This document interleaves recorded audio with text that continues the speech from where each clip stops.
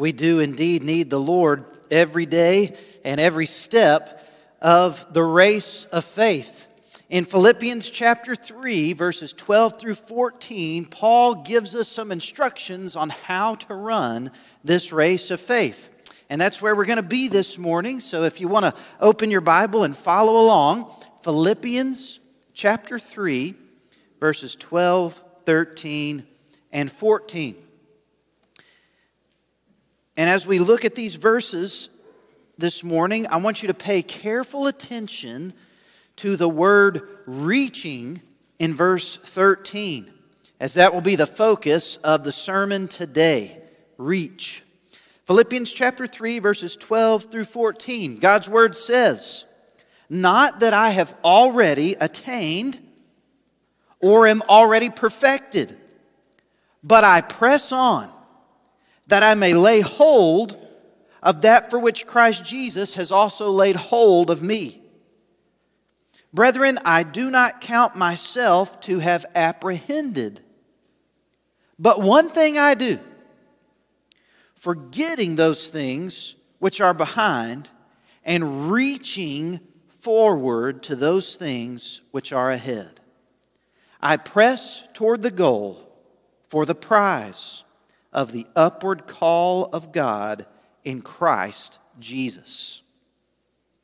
Again, today we're focusing on that word reach in this passage, and here's what I want you to get out of this sermon today.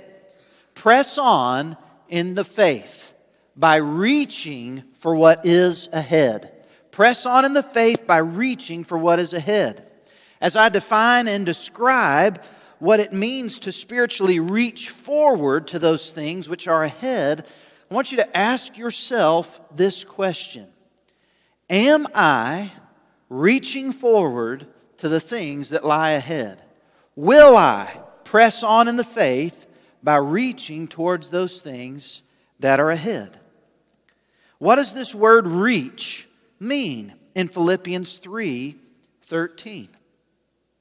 The Apostle Paul, who wrote these words, had in mind a person running a race. In Paul's day and time, the Greek games were prevalent, and people would actually run foot races as a display of strength and speed. Kenneth Wust, a Bible scholar, said that the words reaching forward are from an ancient Greek athletic term, which describes the runner whose eye outstrips and draws onward the hand and the foot. The word means to stretch forth after something. Cleon Rogers, another Bible scholar, said that it means to stretch oneself out for or toward. He noted that this metaphor is from the foot race. The word pictures the body of the racer bent forward, his hand outstretched towards the goal, and his eyes fastened upon it. This word picture, reach, provides us with three principles for reaching forward in the race of faith. First, I want you to notice this principle: the first starting reach. The first starting reach. A former Canadian Olympic athlete named Ian Warner wrote this about running. I'm not a runner, so I had to appeal to the experts, okay? He said this: "The most important thing I've learned about speed is that you run on your legs with your arms." You run on your legs with your arms. He said this: "Your legs are the muscles that get you where you want to go, but it's the arms that control a lot of what the legs do." He went on to say this: "The arms are also a key component in accelerating fast. If you ignore them, your acceleration will seriously suffer. If your arms don't do the right thing on that very first step, you have a lot of room to improve your acceleration." He wrote this, and I tried this in the church office this week. I'm glad Kim and Bryson weren't looking. He said, "If you do not think that you run with the arms on the legs, then try to run with your legs without moving your arms." He said that the legs will move forward, but it won't feel right. And it certainly won't feel fast. To achieve greater levels of speed, you need to start thinking of your arms as a weapon. And so I thought about it. And I thought, this guy's right. And so I kind of got down. We got a pretty long hallway in the church office. I got down and I just had some fun. Can I show you what it looked like? Nobody else has seen this except for the Lord. You want to see? I've got on dress shoes this morning too, so it might be even more awkward. I tried my best. I got down and you guys want to count it off for me? 3, 2, 1, go. 3, 2, 1, go. It doesn't feel right. It doesn't look right, I can assure you. I want to share this with you, though. In the spiritual race of faith, we can make the same kind of mistake that a runner who doesn't know what he's doing might make when he starts off and doesn't use his arms. I shared with you that I'm not a runner. I really am not. I attempted it one time, and it was miserable. I want to share with you that experience real quick. I had gone with John Householder and Adam Staples. They're runners, okay? And they're training for a half marathon at this point.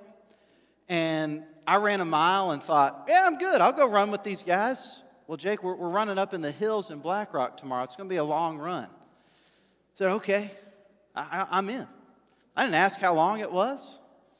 And we keep running, and we keep running, and we keep running.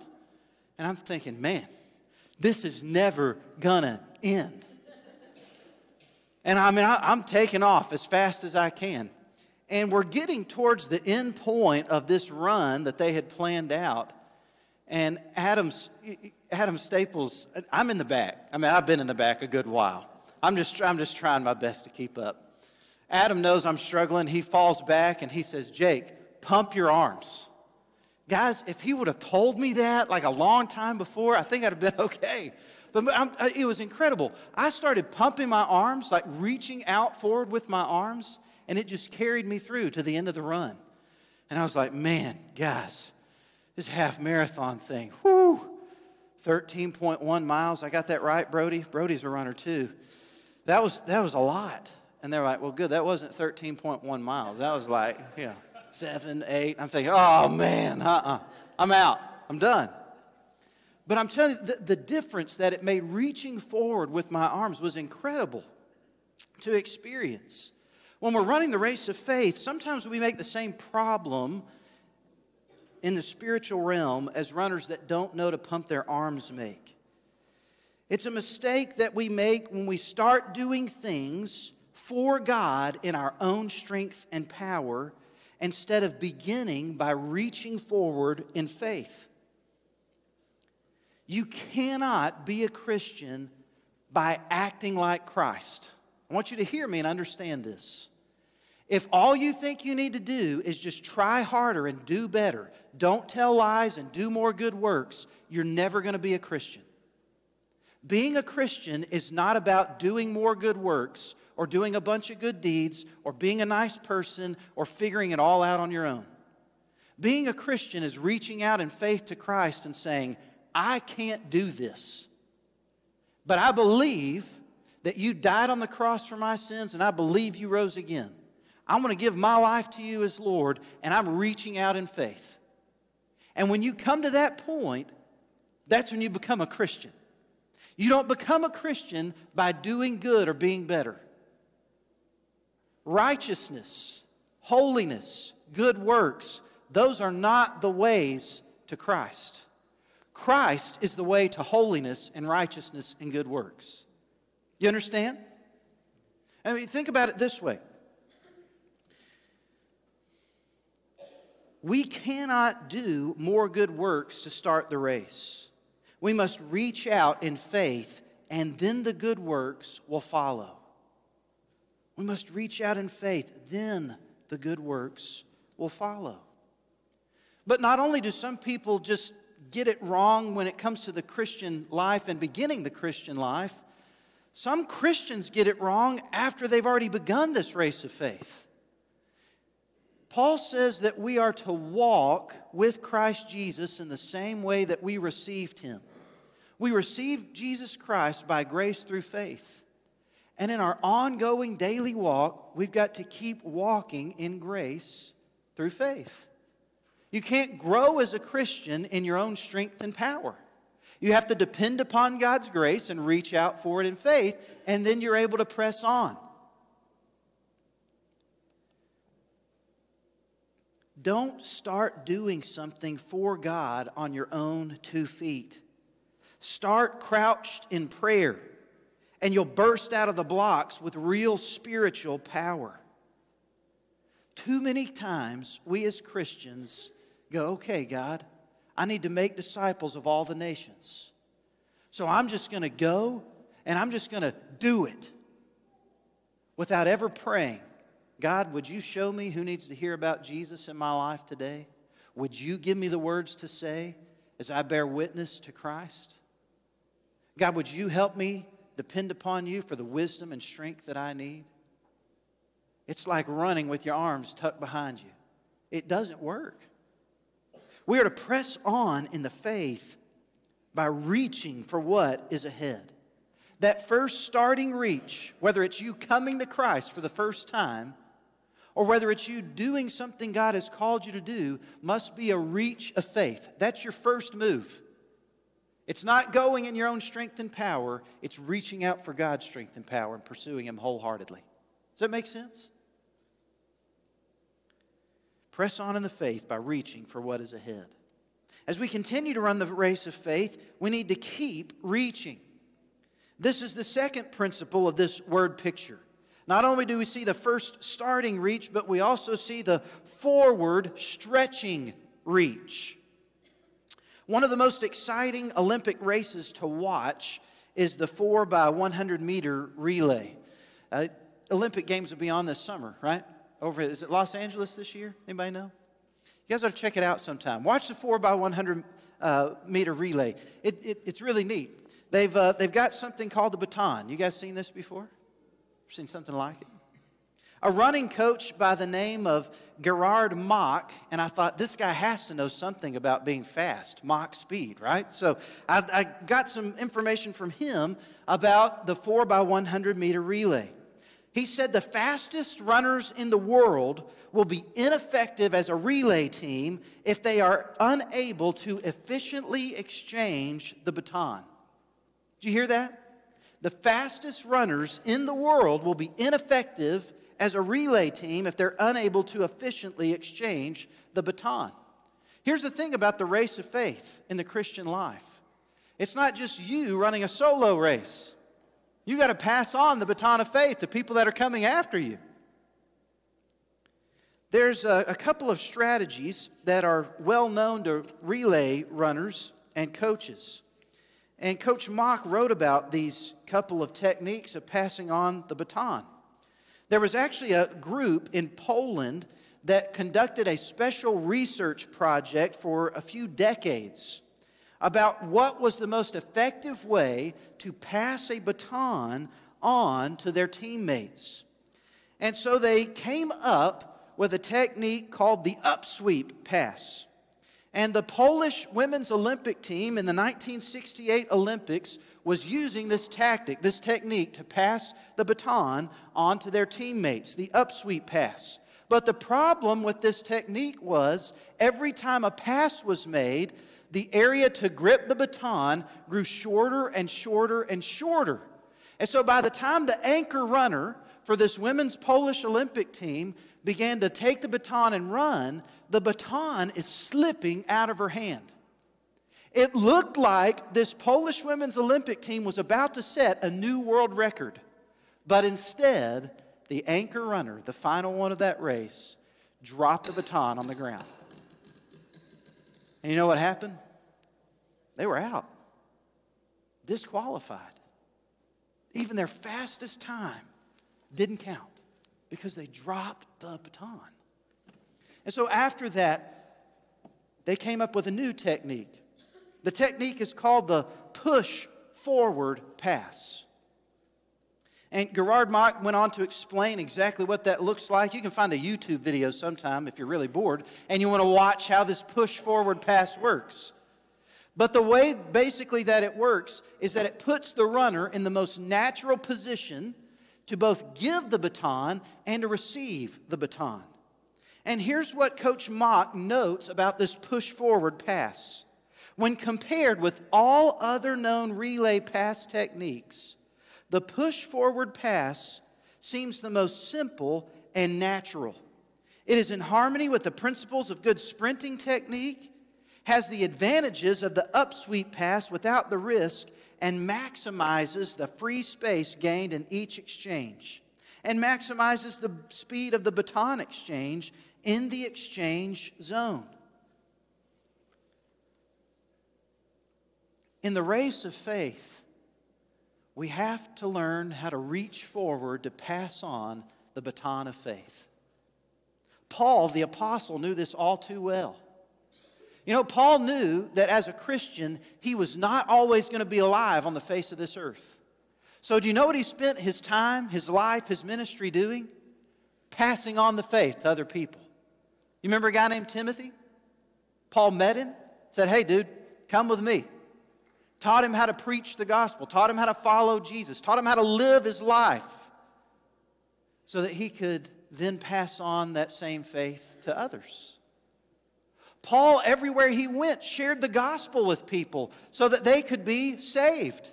Paul knew that the Christian life wasn't just about him being saved, but everybody around him who didn't know Christ needed to be saved too. He passed on the baton of faith. Here's what Paul wrote over in Romans chapter 1, verses 16 and 17. He said, "For I am not ashamed of the gospel of Christ, for it is the power of God to salvation for everyone who believes, for the Jew first and also for the Greek. For in it the righteousness of God is revealed from faith to faith." Did you hear that? From faith to faith. As it is written, the just shall live by faith. Let me show you again just so you can get it in your minds. Here you go. You ready? The righteousness of God is revealed from faith to faith. See how that works? You pass the baton. I'm going to pick on Ethan this morning. From faith to faith. You got it? Here's reality. None of you in this room who are Christians became a Christian without somebody else telling you about Christ. They passed the baton to you. You've got to pass on the baton to other people. Had something really interesting happen to me this week. I was studying in my office Thursday morning and getting ready to preach, getting ready for a Sunday evening devotion that we're probably not going to have because of the weather tonight. But I learned some stuff anyways. And while I was sitting there in my office Thursday morning, the phone rang. Kim Nunley, our office assistant, answered, and she came to me and said, "Jake, there's a lady on the phone from Lawrence Hall nursing home, and she said that there's a man out there that's requested a Baptist pastor to come by and visit him. Do you want to talk to her?" I said, "Yeah." And so I grabbed the phone and talked to her. She gave me the man's name and told me what room he was in, and I told her I'd come visit him. So after lunch, I went out to the nursing home and walked in the room, introduced myself. "Hey, I'm Jake. I'm the pastor at First Baptist in Walnut Ridge." And the man said, "Well, thank you so much for coming." I said, "Well, yes, sir. I'm glad to be here. We got a phone call at the office this morning that said you wanted to speak with a Baptist pastor. So I just wanted to come and talk to you." And here's what the guy said. He said, "Well, I don't really know what I want to talk about, but I want to be saved, but I don't know how to be." I said, "Man, I got good news. I know how to be saved, and I can tell you how to be saved, and you can be saved right now." And so you know what I did? I didn't preach a 45-minute long sermon. I just went through those simple verses that many of you know. We call the Romans Road. In fact, if you don't know these verses, you can write these down and memorize them. It won't take you long. There's just 4 different chapters in Romans. You know how they say that all roads lead to Rome? Well, the Roman road leads to Jesus. And here's those verses. Romans chapter 3, verse 23 says that that all people have sinned and fall short of the glory of God. In other words, we've all messed up. We've all made mistakes. So I'm talking to him, and I messed up. I made mistakes. The next verse is Romans chapter 6, verse 23. It says that the wages of sin is death. That's the reward we receive for the bad works we do. That's the paycheck, which is also the punishment. The wages of sin is death. But that verse goes on to say, but the free gift of God is eternal life through Jesus Christ our Lord. The Bible's right about two things. Even atheists can't deny this. Everybody sins and everybody dies. They can't argue with that. I mean, it's just the truth, isn't it? He agreed with me. Everybody sins, everybody dies. But the free gift of God is eternal life through Jesus Christ our Lord. You see, we can't get to God on our own. We can't forgive ourselves of our sins before a holy God. We can't earn a way into heaven. We can't save ourselves. So God sent His Son Jesus from heaven to earth. Romans chapter 5, verse 8 is that next verse. But God demonstrated His love for us in this way, that while we were still sinners, Christ died for us.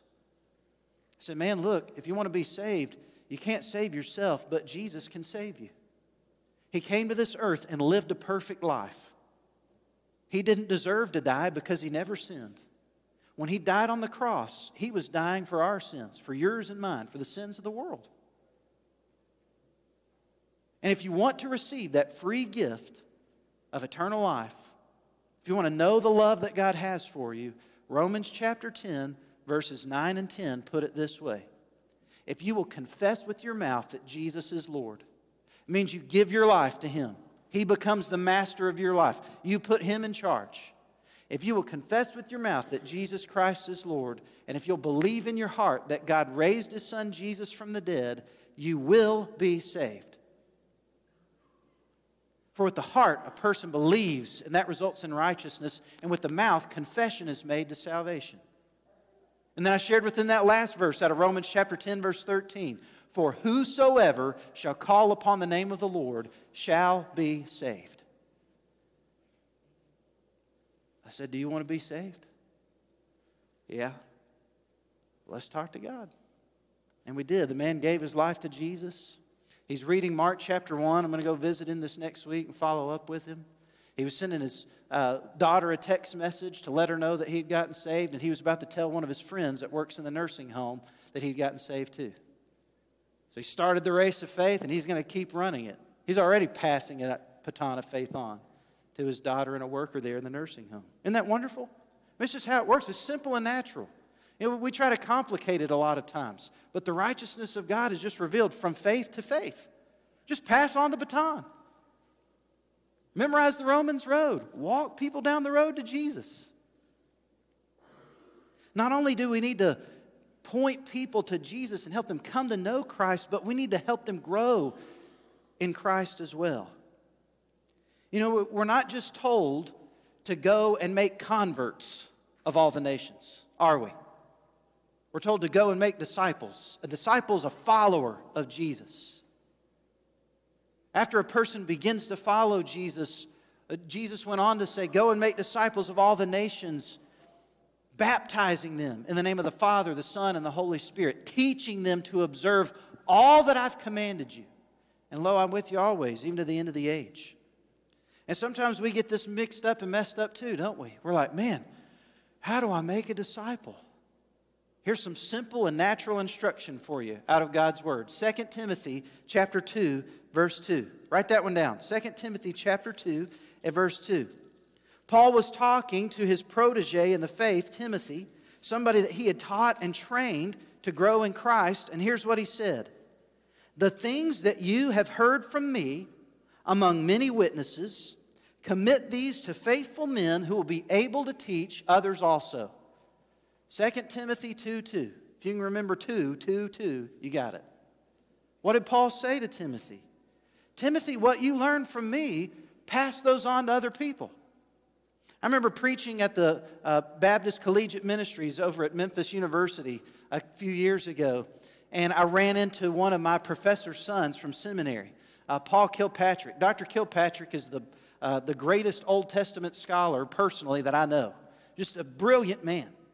And Paul and I got to talking, after this worship service at Memphis, and he was telling me that he was mentoring some students that were there that night at the worship service. And I thought, man, I'm about to get the secret of discipleship and mentoring from Dr. Kilpatrick's son. Like, it'd be one thing to learn from Dr. Kilpatrick. I hear from him all the time in class. But I guarantee you his son knows how discipleship works because he's learned from his dad, and he's helping all of these students that are in this room that he's brought to faith in Christ grow in their walk with the Lord. And I thought, here it's going to be this wonderful secret of discipleship and how to help people grow in their faith. And you know what Paul told me? He said this, I'm just sharing with them what God's taught me. It's not that difficult, is it? From faith to faith. I'm just sharing with them what God's taught me. Listen, if you're growing in your relationship with the Lord and in your faith in Christ, write those things down. Tell people lessons that God has taught you. You'll teach them to observe everything that God's commanded you. It'll be wonderful to just see and experience God working through your life as you pass on the baton of faith to others. We need to press on in the faith by reaching for what is ahead. Hand the baton of faith off simply and naturally. Don't complicate it. Not only do we need to start the race with faith, not only do we need to continue the race by reaching forward with the faith and handing off the baton to others, but we also need to complete the race of faith by reaching forward with faith. This is the third principle, the final straining reach. When a runner nears the end of the race, he must release all remaining energy and cross the finish line having given all that he's got. A good runner who does well does not just run to the finish line. He runs through the finish line. I told you I'm not a runner, but there's one time in my life I knew to run, and it was when I was playing baseball. Derek Bramlett from his baseball coaching years can attest to this. And man, I don't know, I feel like I pummeled it in these little leaguers that I've coached the last 2 years, and maybe one or two of them finally get it right.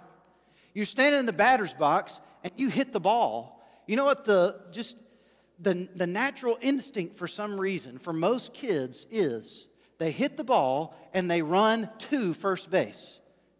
Can I show you what that looks like? I've already embarrassed myself once, might as well do it again. Here's what they do. They run to first base. They slow down and stop. Guys, when you play baseball, you can't just run to first base. You've got to run through first base.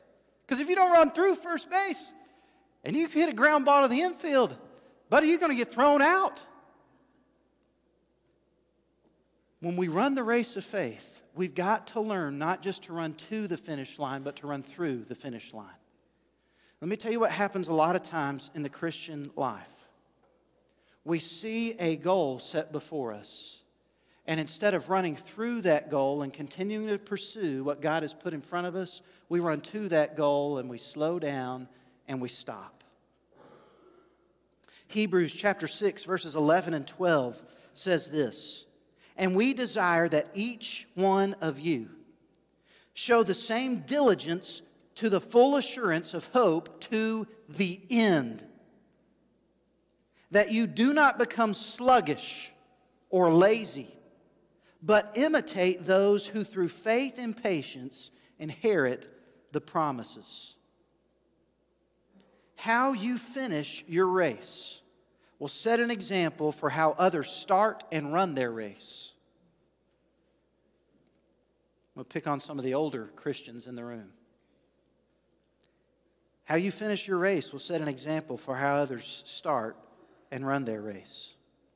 I was sitting with Miss Debbie Rogers last Sunday night at the Black River Baptist Evangelism Conference at Mount Vernon Baptist Church. We were listening to Larry Milicu preach, and he said, if you are not dead, God is not done. Debbie wrote it down. And I thought, man, this is good stuff. It's not the first time I've heard that. But I think you need to hear it. If you are not dead, God is not done with your life. Say, Jake, I don't even want to think about running anymore.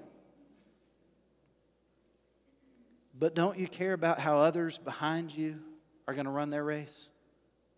Your kids, your grandkids, those in the youth group, young pastors like me, the next generation who's coming up and going to follow Christ.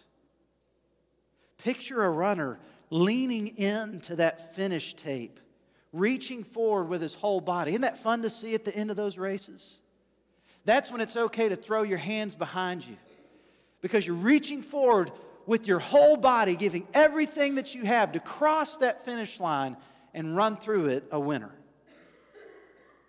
Picture a runner running through first base. Or if you don't like baseball, you're weird and you like football. Picture that wide receiver leaping into the end zone. If you're not dead, then God is not done with you. I can remember going to visit Miss Bonnie Moore in Lawrence Hall Nursing Home. And I would go to see her, and she would tell me a lot of times the same stories that I had heard. Miss Bonnie Moore was a faithful church member here at First Baptist Walnut Ridge for a number of years. In fact, there's a set, I can't remember the exact number, but it's about 17 Sunday school pins. And they're all strung in a row. If you don't know what that is, that was for perfect attendance. If you attended Sunday school, every Sunday for a year, you got an attendance pin. And you could pin them on your jacket if you were a guy, or your blouse if you were a girl. She had like 17 years in a row, perfect attendance Sunday school. They're back there in one of the bookshelves in the historical hallway. It's kind of neat. Faithful church member. She got to the point where she was out at the nursing home and she couldn't come here on Sunday mornings anymore.